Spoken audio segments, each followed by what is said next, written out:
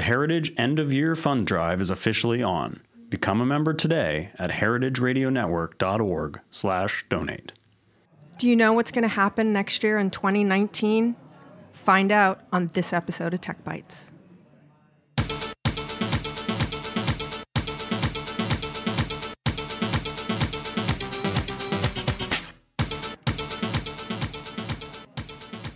Hello, hello, Heritage Radio Network listeners tuning in from 165 countries around the world, about 1 million listens a month.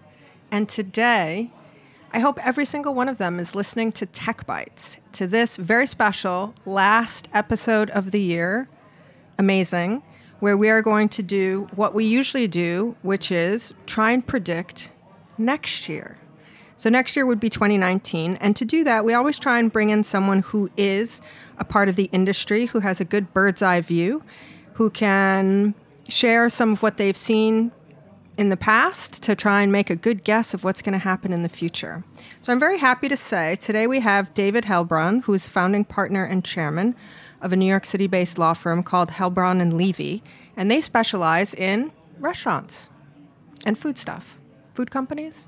Food companies, restaurants, chefs, anything hospitality related. Nice. So thank you for coming, and thank you for agreeing to make some guesses and some prognosticating for 2019.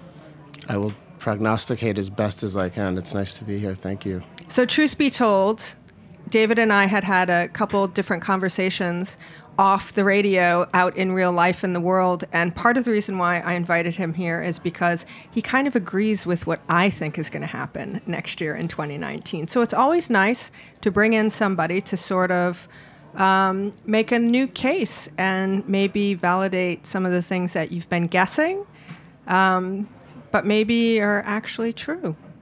The world is so disagreeable these days. I'm happy you and I can sit here and agree on something. It feels great. In our little repurposed shipping container in the backyard of Roberta's Pizza, it's like a little tiny bubble. It's a warm, cozy bubble. Yes, it is lovely here. And we have pizza whenever you want, so it's kind of a perfect place. So, David, you see so many restaurants and businesses, and how long have you been in business at the firm? So I started this law firm about 15 years ago. I had come from the restaurant industry. When I was 17 years old, I went to bartending school. There actually was such a thing. How were you able to go to bartending school at 17? Oh, well, it was a very rigorous process to get in, as I'm sure you can imagine. Mocktails? No, I just signed a form that said I was 18 years old, and I gave them a check, and they were pretty happy with that. Okay. So I graduated with a degree in bartending at 17, and since then I've always worked in restaurants. In the late 90s, I opened up some coffee bars and cafes in Manhattan. Got tired of doing that. It was just too hard to make a buck. Got to sell a lot of coffee to make money. And I had a law degree, long story. Then I just started this law firm. All my friends were in the restaurant business, and I created a little niche for myself.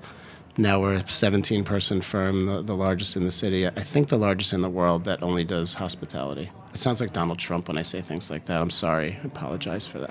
You know, you can say whatever the fuck you want on this show, the largest in the name. world. It's terrible. Yeah, we can edit that out, right? We're just like 45 or something like that. Right. It's almost like a Harry Potter thing. Don't say the name. I won't say it again, I promise. So you have a great experience from inside the business and then outside the business, and then just specializing in one industry really makes you an expert in the different trends and what people are encountering on the day-to-day with their business. You also do liquor license and all of that ancillary work for clients also. Yeah, we start with clients who are opening restaurants from inception. Hey, I've got an idea. I need to raise some money. I'm a chef. Me and my bartender want to open up a place in Brooklyn, in Bushwick, and we've got a couple $100,000. We need to raise some more. Help us. And so then we help them raise the money. We help them open up the restaurant. We help them get their licenses, and then try to help them stay in business. Ultimately, though, these days we're also helping them close. It's very sad. So if I came to you today and I said, David, I have this great idea. I'm going to do this little family-owned and operated French bistro neighborhood kind of thing with maybe a small boulangerie bread business. What would your advice to me be for 2019? If I said to you, what's it going to be like in 2019? You're not a normal person because you're married to a great chef. So I'd say do it and do it in my neighborhood. Okay, so not me, not person, you. A regular person. Anybody. Any regular person, I would say to probably think of something else to do. It's very hard to make a small business work in New York City. And when I'm talking today, I'm really just talking about the neighborhood I know, which is New York City. So what do you see on deck for 2019 that's coming that's going to be different next year from this year?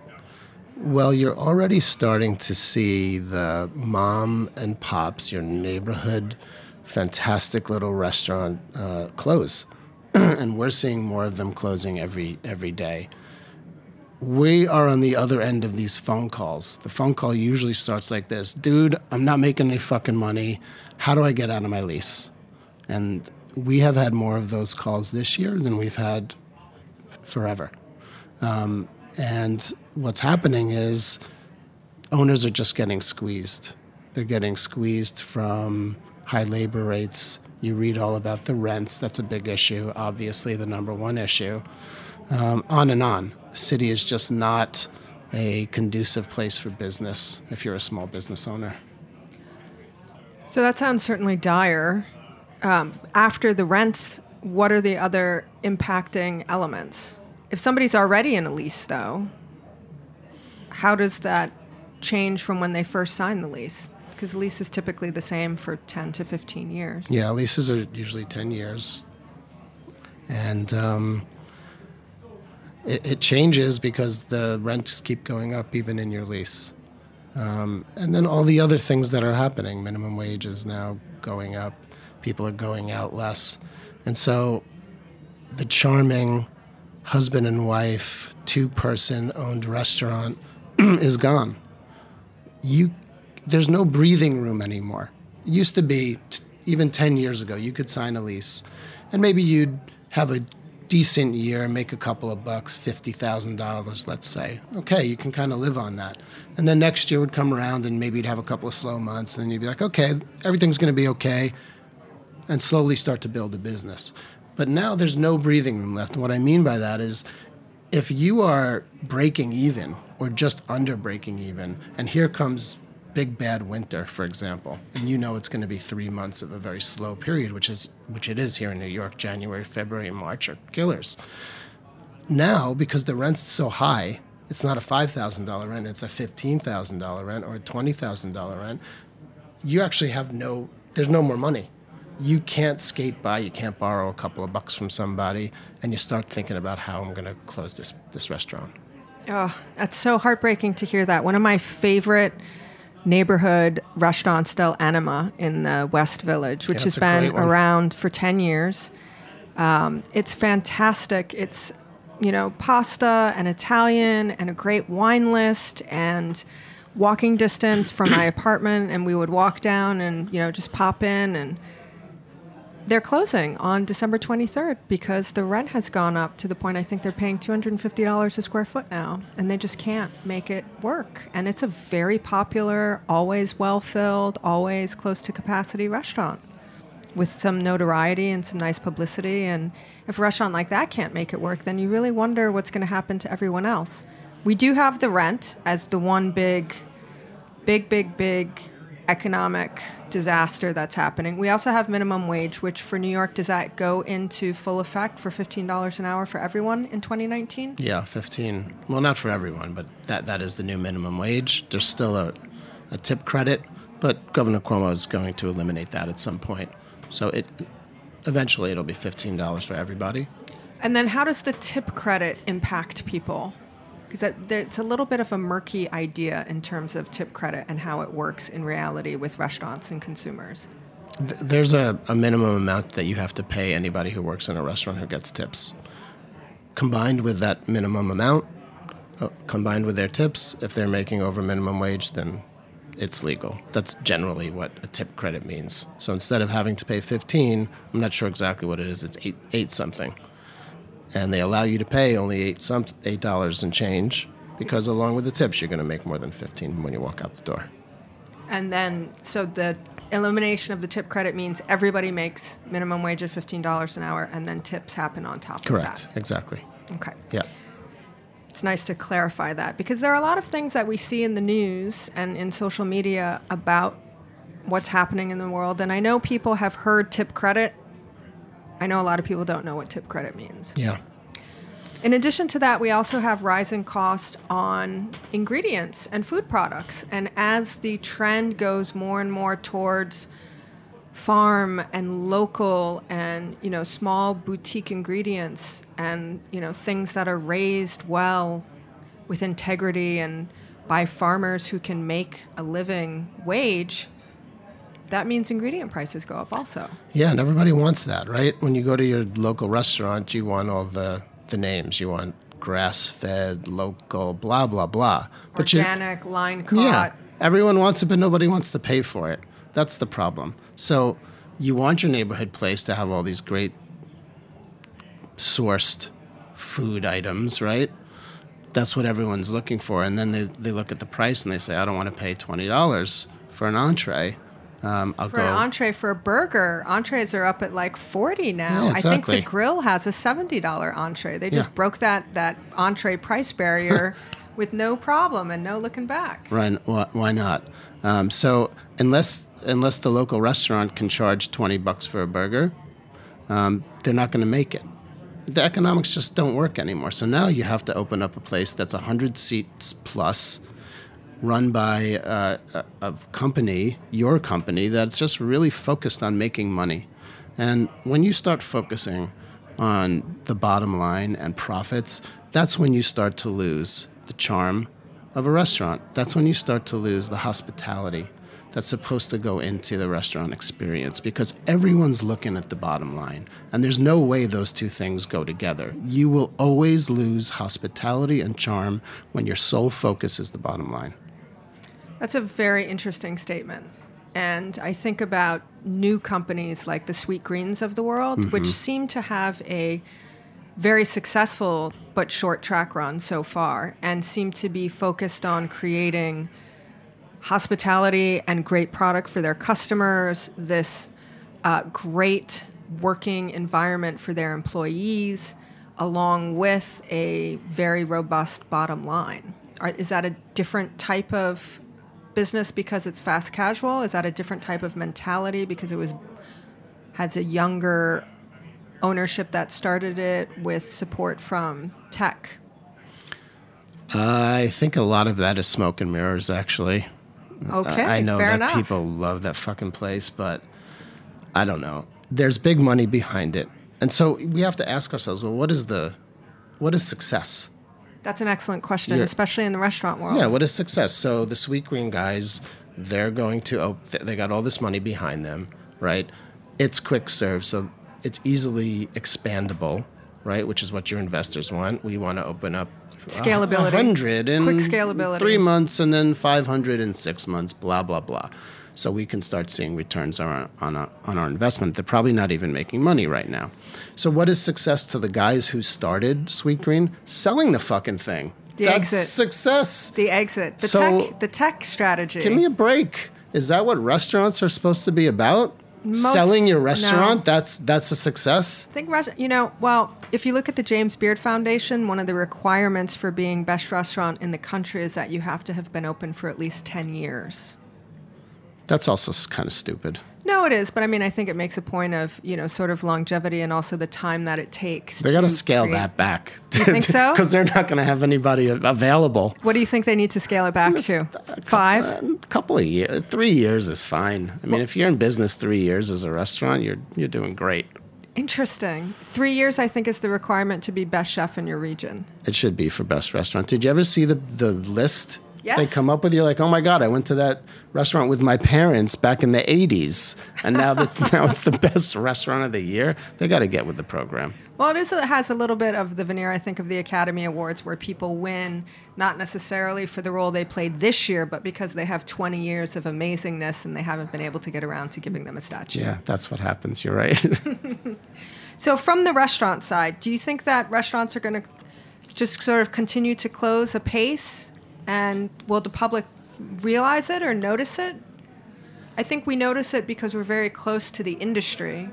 Do you think the general public is aware of the pending doom that's coming to the restaurant industry? Certain people in the public. If you're a person who seeks out, craves, gets off on human connection, and you like to go into a restaurant where you become a regular, meaning once or twice a week. Once a week is even a regular.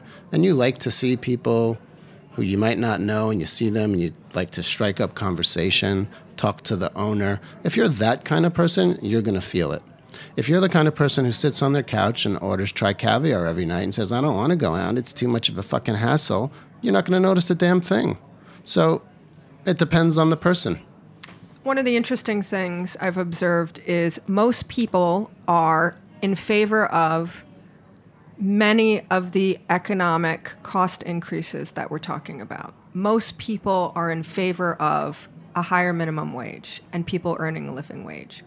The average person is in favor of farmers earning a fair wage for what they grow, and people are in favor of eating good products grown locally without chemicals and organically and all those types of things.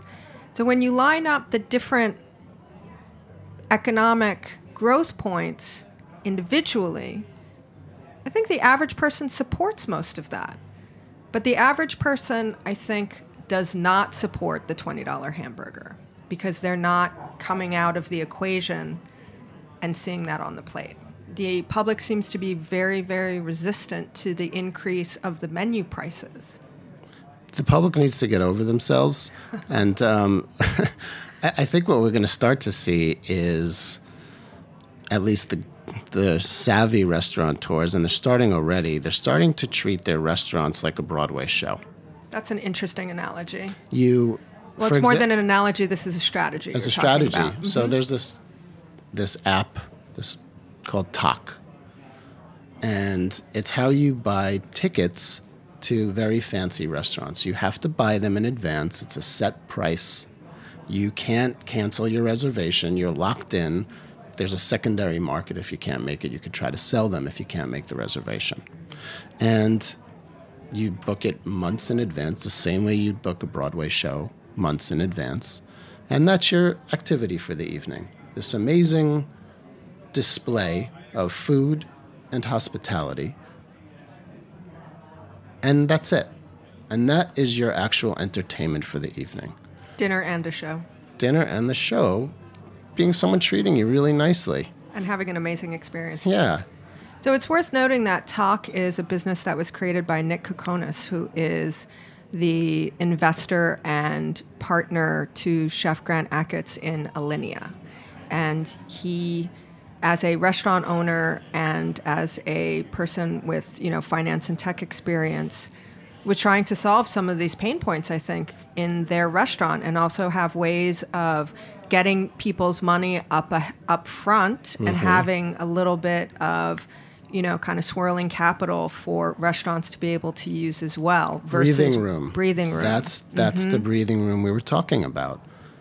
You can also use Tock to put down a down payment, reservation dollar amount to hold your space that they will charge you, and then put the credit on your bill when you're there in the restaurant, which is also interesting. It works.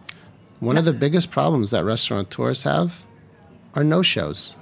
Yes. There's a million apps, right? You go on your phone, you think, oh, I want to have dinner, I want Thai food. So you make a reservation at 3 places. Yes, and then you cherry pick, and you forget to cancel the other ones. You forget, you don't care, who gives a shit, I'm going to this place, I'm going to have dinner, and I don't care about the other 2. And then the restaurateur's sitting there with a half-filled restaurant. And what are they supposed to do? charge your credit card. That's not very hospitable. No, it's not. So what can restaurants do to help themselves be in a better position for 2019 to maybe combat some of these things, to become... It sounds like it's a fine line between being thoughtful and savvy about your business and crossing over into becoming Chipotle. Well, they can open up in Charleston or Savannah or Nashville. So go to a secondary market and just leave. That's just one leave option. The big towns. Just leave. You can get a much bigger place for a much lower rent, and you can have a life and you can relax. If you want to do it in New York City, though, the first thing you need to do is start looking at it a lot more like a business and less like a creative venture. So what would the top pieces of advice that you would give somebody who's looking at their restaurant as a creative venture? I mean, I know chefs and you know chefs, so we might have a sense of what that is, but what's the difference between a creative business and a business? You have to hook up. If you're the creative person, if you're the chef, if you're the amazing bartender, you better hook up with a really savvy business person. That is the combination that we're seeing is actually working. We have clients who have molded the two into this amazing restaurant group. Chef is amazing. She's the best around. Finance guy comes in, learns the business quickly and says, okay, I'm going to let you do all the creative stuff. I don't want you to even think or worry about the business stuff. I got it. Allows the creative person to do what they're supposed to be doing. Business guy does what he's supposed to be doing. They talk about it. They get on the same page with where they're going, and all of a sudden they've got a successful business. I'm reminded of the fashion industry when you're talking about this as a creative person who is in partnership with a business person. And I'm thinking specifically of one of my favorite fashion documentary films called The Last Emperor, and it's about Valentino, the designer, the Italian designer. And it's a few years old. It's really lovely if you love fashion and Italians and things like that. But Valentino is the creative designer force, and they have a great deal of interviews with his business partner, who is the president of his company. And the business partner says, we built all the infrastructure around Valentino so that he could just be Valentino. Mm-hmm. And so Valentino does the fittings and looks at the fabric and goes to the shows and has all these moments and decides on where he wants the fashion show and the music and all those things. And he's not thinking at all about licensing to Asia and duty-free shopping and advertising and Vogue magazine. The business structure around him is working on that. And I think, fashion is big business and big scale, but it's also driven by single creative, independent entities. And those creative people can move from house to house and be successful or not. Mm-hmm. But you always need money and smart business behind it, or else it just doesn't work. It's a great analogy. And that is so true in our business. If there's not a guy or a woman sitting in that back office with the green visor on, ringing the calculator, cha-king, click, click, click, click. If they're not doing that, you're in trouble. And we unfortunately see it happen so much. Two young, really talented people come into our office. They've scrounged up their life savings. They've raised some money from their parents and their family and some friends, and they're going to put it all into this amazing venture of opening up a restaurant because they want to be creative and because they want to feed people. And then they find that it just doesn't work. Yep. Well, it's also a full-time job, making the donuts. You don't have time in the day to do the other stuff. We are going to take a quick break and find out who is helping us make the radio here at Heritage Radio. Did you know we're a 501c3 nonprofit? We keep the lights on and the mics hot out of the generosity of our members, grants, and our amazing underwriters like this one. Stay with us. Next year, Heritage Radio Network is turning 10. For the last decade, we've been committed to bringing listeners around the world the very best in food radio for free. Our small staff and incredible network of hosts work hard so that listeners can tune in each week to hear the important conversations in food policy, stay on the cutting edge of cocktail culture, and hear the latest updates in food tech. But there is no HRN without the support of listeners like you. Become a member of Heritage Radio Network today and help HRN get a strong start to our second decade. Choose from exclusive member gifts and stay in the loop on discounts to upcoming events. There's no better time to show your support. Go to heritageradionetwork.org/donate and wish HRN a happy birthday. Well, if you're just joining us and you're wondering what the hell you clicked on, this is Tech Bites, the weekly podcast on the Heritage Radio Network where we talk about the intersection of food and technology. Are you a member of Heritage Radio? You know, we have our fundraising at the end of the year, and we need to raise $150,000 US by December 31st to keep this show on the air. If you become a member or give a membership to someone, makes a great gift. They always fit. You will be able to get some amazing swag. We have like t-shirts and beer koozies and tote bags.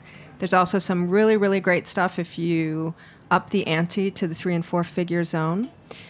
2019 is also our 10th anniversary year, so we want it to be amazing. We want to do big things, and most importantly, we still want to be around. So help us make it to our 10th year, our 10th anniversary in 2019. Go to heritageradionetwork.org/donate, and, you know, it'll be good karma, and it'll be good for food radio.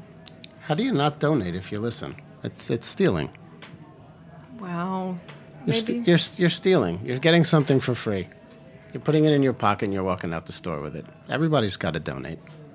We're going to take that clip and turn it into our repeat commercial over and over and over again. It's just going to be David's voice coming on.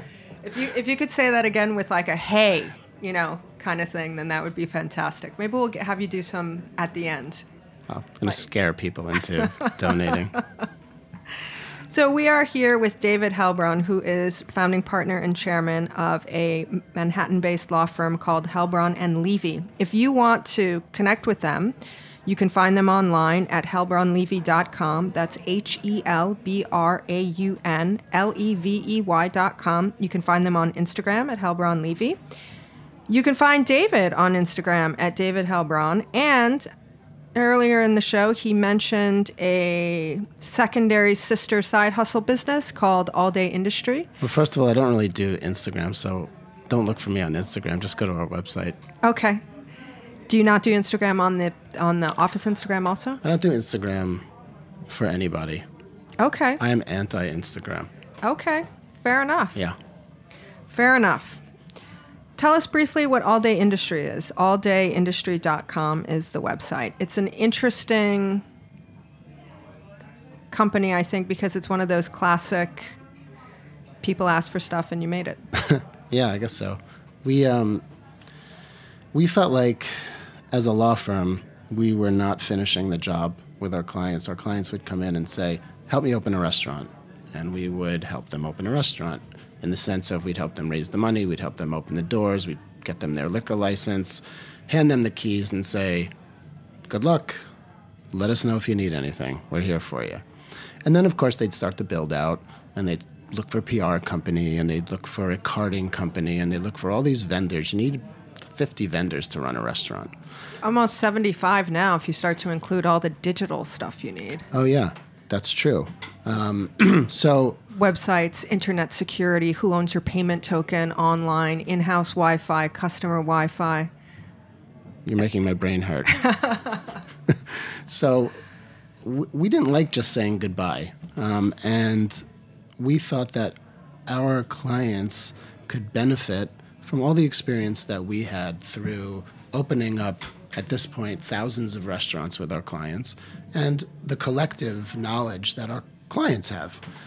So we put together this amazing vendor list and starting with the business plan people and then going through all the rest of the vendors. And now if our clients need the help, and maybe if they're first timers, they do, they come to us and we hook them up with all the best people in the industry. So we help them avoid some of the pitfalls that befall all of our clients at some point or another, which is, oh, the build out was going to take 6 months, but now it took 12. Or we thought it was going to cost $300,000 and now it's $700,000. And I paid someone $10,000 to build my website and someone $2,500 to do the SEO and on and on and on. And on and on. And so our clients now can avoid getting fleeced. And that's half the battle, honestly, in this business.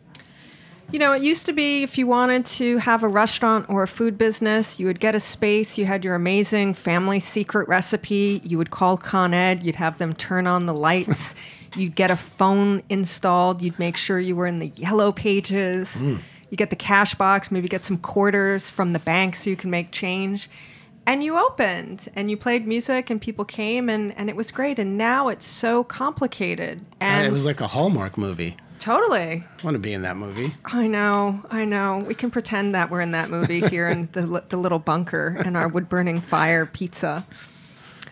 But now there are so many things, and I think at the top of the show when you were talking about there are no margins and there are no extra dollars if there is an error, I think that's also because the restaurant profit margin, which people may not realize who aren't in the industry, it's about 5 cents on the dollar. If you're super amazing and you're getting 10 cents on the dollar, that's almost unheard of. Most people are getting a little bit less, somewhere around 2 or 3. 10 years ago, that your expenses were split amongst the things you know, gas, electricity, permitting, taxes, real estate. But fast forward to 2019, you also have to pay for all of the online, electronic, software, all those things which didn't exist. And the money didn't get bigger. The money didn't get bigger. So when I started this firm in 2005, the decent restaurateurs were hitting 15% profit margin. Wow. And the great ones were up around 20.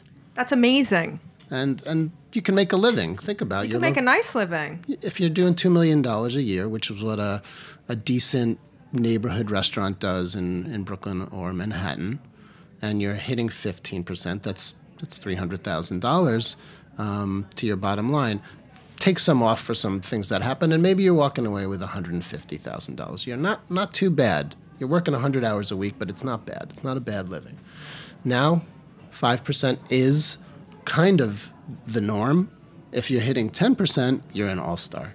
And so, again, there's the squeeze, there's the loss of breathing room, and it's killing everybody. What people don't realize also is that TryCaviar and all of these delivery-based apps take such a huge chunk out of the restaurants. They take 30 to 40% of the cost of that meal. So when you're sitting on your couch and you're ordering TryCaviar, the restaurateur is getting pennies on that actual dish. We did an episode in 2015 called Are Delivery Services Bad for Restaurants? And we had 2 independent single-unit restaurant owners on the show. And they spoke anonymously because of the non-disclosure components of the Seamless and Grubhub contracts. And they talked about the expense to the restaurant of people using these services. And it's still a very, very valid show. And it's a little bit heartbreaking because one of the restaurant owners talks about how the majority of people who are ordering through Seamless are actually on the block or in a 1 or 2 block radius of the restaurant. And it costs him anywhere from, 15 to 25% per order. And so I said to him, how much does Seamless take? And he said anywhere from 15 to 25%. And I said, what's your profit margin on an order? And he said, maybe around 20. I said, so how do you make any money? And he said, I don't. I said, so why do you do it? And he said, because 80% is better than no percent. And he felt like if he wasn't on Seamless, he would lose business. Even though you can call the restaurant and order, You can order through the restaurant's website. That simple transaction of who you decide to place your order with for delivery can make or break a place. And I don't think that the people who are, sitting on their couch literally above the restaurant Jesus. have any idea. And what also most people don't realize, it's so fascinating to me, there's a whole population of people who are very voracious about being informed and supporting local businesses and supporting farms and supporting good things and think global, act local. And yet this is the same group of people that are, to your point, ordering caviar, Try Caviar and Seamless and Grubhub and all those things, who are putting money into a corporate account somewhere not in their city and not putting money actually back into their neighborhood. You can't support a restaurant with your thumbs. You can support a restaurant That's a great line. You can't support a restaurant with your thumbs. You can. You got to support them with your feet. Walk into your restaurant, take a seat, say hello, and be a human being. Have a connection with somebody. Order some food. Talk to the wait staff. Talk to the bartender. Say hi to the owner. It's really nice. Try it. You like it. So for the customers, for the public, they need to spend more time in the restaurants, one-on-one, and people need to get ready for continuing to see the menu prices climb. I don't know if they're going to continue to climb. We just saw this whole thing happen with tips included. And what do you mean by that specifically? Well, tips included? There were some major restaurateurs here in the city who tried to eliminate tipping, meaning that they would just pay their staff a normal higher wage, and they would raise their prices on their menu to have tips included in the price of the food. I think there's one left that's actually doing it, maybe two. And everybody else has abandoned the idea. And they've abandoned the idea because people are reluctant to dine in a restaurant when they see prices that are above what they're used to paying. Doesn't matter if you say tips included and scream it and put it in neon, people still don't care. They see that $23 burger and they think $23, that's too much. I'm not going to eat there. Do you think that might change if the tip credit goes away? It might, but probably not. I think Americans also just like to tip. They like to have the control of saying, I'm going to decide whether or not you did a good job and reward you or penalize you accordingly. I think it's more about the reward, honestly. I think people like to reward. It makes them feel good. There's some kind of a rush you get when you say, I'm going to give that person not just 18%, but 19%. You add an extra $1. Makes you feel nice. I wonder if people are on autopilot with tipping with things like Uber and other payment things and apps where you can just set your gratuity automatically and then you never think about it again. They probably are. I mean, what do you see now when you get a bill? 20%, 22%, 25%. They give you 17 options of what to tip. You don't have to do any math. You choose one option and then you walk out of the restaurant. I think that's helpful, though. I think that's helpful. I don't mind it. So restaurant people need to think of themselves more like businesses and find business partners to help them stay on the black side of the ledger and not go into the red. And consumers need to accept the current pricing, spend more time in restaurants, and less time on apps. Is that a good summary? I think so. And I also think that restaurants need to really embrace social media. As much as I don't personally embrace it, our clients who are doing well have a system in place for dealing with social media from the time they consider opening their restaurant. There's a strategy involved in getting out to people and bringing them actually into the restaurant. And we have some clients who serve very average to good food, but they have a very strong social media presence, and they combine those two things with real hospitality in the restaurant, and those clients are blowing it out of the water. So if you can combine old school hospitality with modern technology, and you can find a happy middle ground between the two, you might have a shot. Social media as a make or break element for a restaurant. So interesting. Not the wine list, not the craft cocktails, not the pastry chef, not the delivery service, but social media. Typically, in your experience, are you seeing restaurants that are running their social media internally with someone in-house, or are they working with agencies outside? Both. Combination. Honestly, it's a combination, but those who are succeeding are doing it every day. Their message is on point. We are this type of place. You will have this type of experience when you come here, and you'll be able to share this amazing life you're going to live when you're in our place with all of your friends out there in social media land. Okay. So visit your restaurant, visit your local restaurants, but maybe you discover them on social media. We have clients now who are building out their restaurant with alcoves for people to take Instagram photos. That's amazing. And they're talking to their lighting artists now, and they are making certain areas that are for photography of food. So you can Instagram it, and it's going to look good. Every table has a certain kind of spotlight.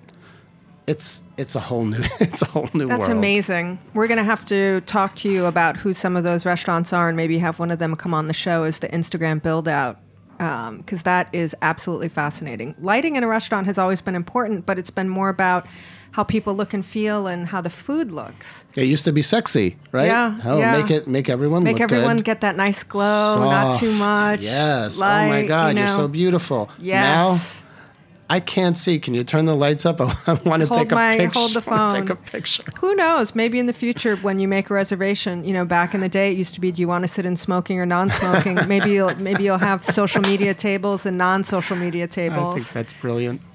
So people who are going to take 20 minutes before they start eating because they got the tripod and the setup and all that, and then other people who are just gonna pass their meal in a normal kind of way. It's nice to have a wall between the two sides, so they don't have to see each other. There you go, and you don't get that flash burst in your eye. Exactly. Well, we are out of time for this episode, and we are out of time for 2018. I want to thank David Helbron for coming on and talking about some dire predictions for 2019, but also some things that everyone can do to make it not so dire. Do you have any last closed thoughts about that? As dire as I may have made it seem, I think it's important for people to have a true sense of what's coming. It's true, but I also believe there's hope. I got into the hospitality industry because I like to talk to people, because I like the human connection, because I don't want to be on my screen all the time. And I think there are enough people in this world who feel the same way, so much so that hospitality will survive. We may have to make some adjustments, but hospitality and restaurants aren't going anywhere. I agree that it's not going anywhere, and I think there is even a greater need in communities and in our neighborhoods for people to have a place where they can come together and speak face-to-face and talk with their voices, because so much of our life is really isolated online with emojis and emails and texts and things like that, where we think we're connecting with people, but there are fewer and fewer opportunities where we actually have a one-to-one, in-person, real-life connection. And I think restaurants, coffee shops, bars, all those things provide it, and I think people still need that. Maybe they need that more now than they did before. We are going to come back in 2019 for our 4th year. 2018 was the end of year number 3 for Tech Bites. And before we go, I want to thank all of our engineers who make this show possible. I want to thank Matt, David, Vitor, Jeet, and Noam. I want to thank all the ladies in the Heritage Radio Network office who keep things running smooth and well-funded. Katie, Kat, Hannah, and Liza, and all of our interns. I want to thank DJ Uptown Nico for our amazing theme song, Nomad a CPU track. All my fellow co-hosts and unindicted co-conspirators, our sponsors, our members, the great people who have given us grants, you, our listeners. Thank you so much for sharing your time with us. I'm Jennifer Leuzzi. This is Tech Bites, and I will see you next year. Thanks for listening to Heritage Radio Network, food radio supported by you. For our freshest content and to hear about exclusive events, subscribe to our newsletter. Enter your email at the bottom of our website, heritageradionetwork.org. Connect with us on Facebook, Instagram, and Twitter at heritage_radio. Heritage Radio Network is a nonprofit organization driving conversations to make the world a better, fairer, more delicious place. And we couldn't do it without support from listeners like you. Want to be a part of the food world's most innovative community? Rate the shows you like, tell your friends, and please join our community by becoming a member. Just click on the beating heart at the top right of our homepage. Thanks for listening.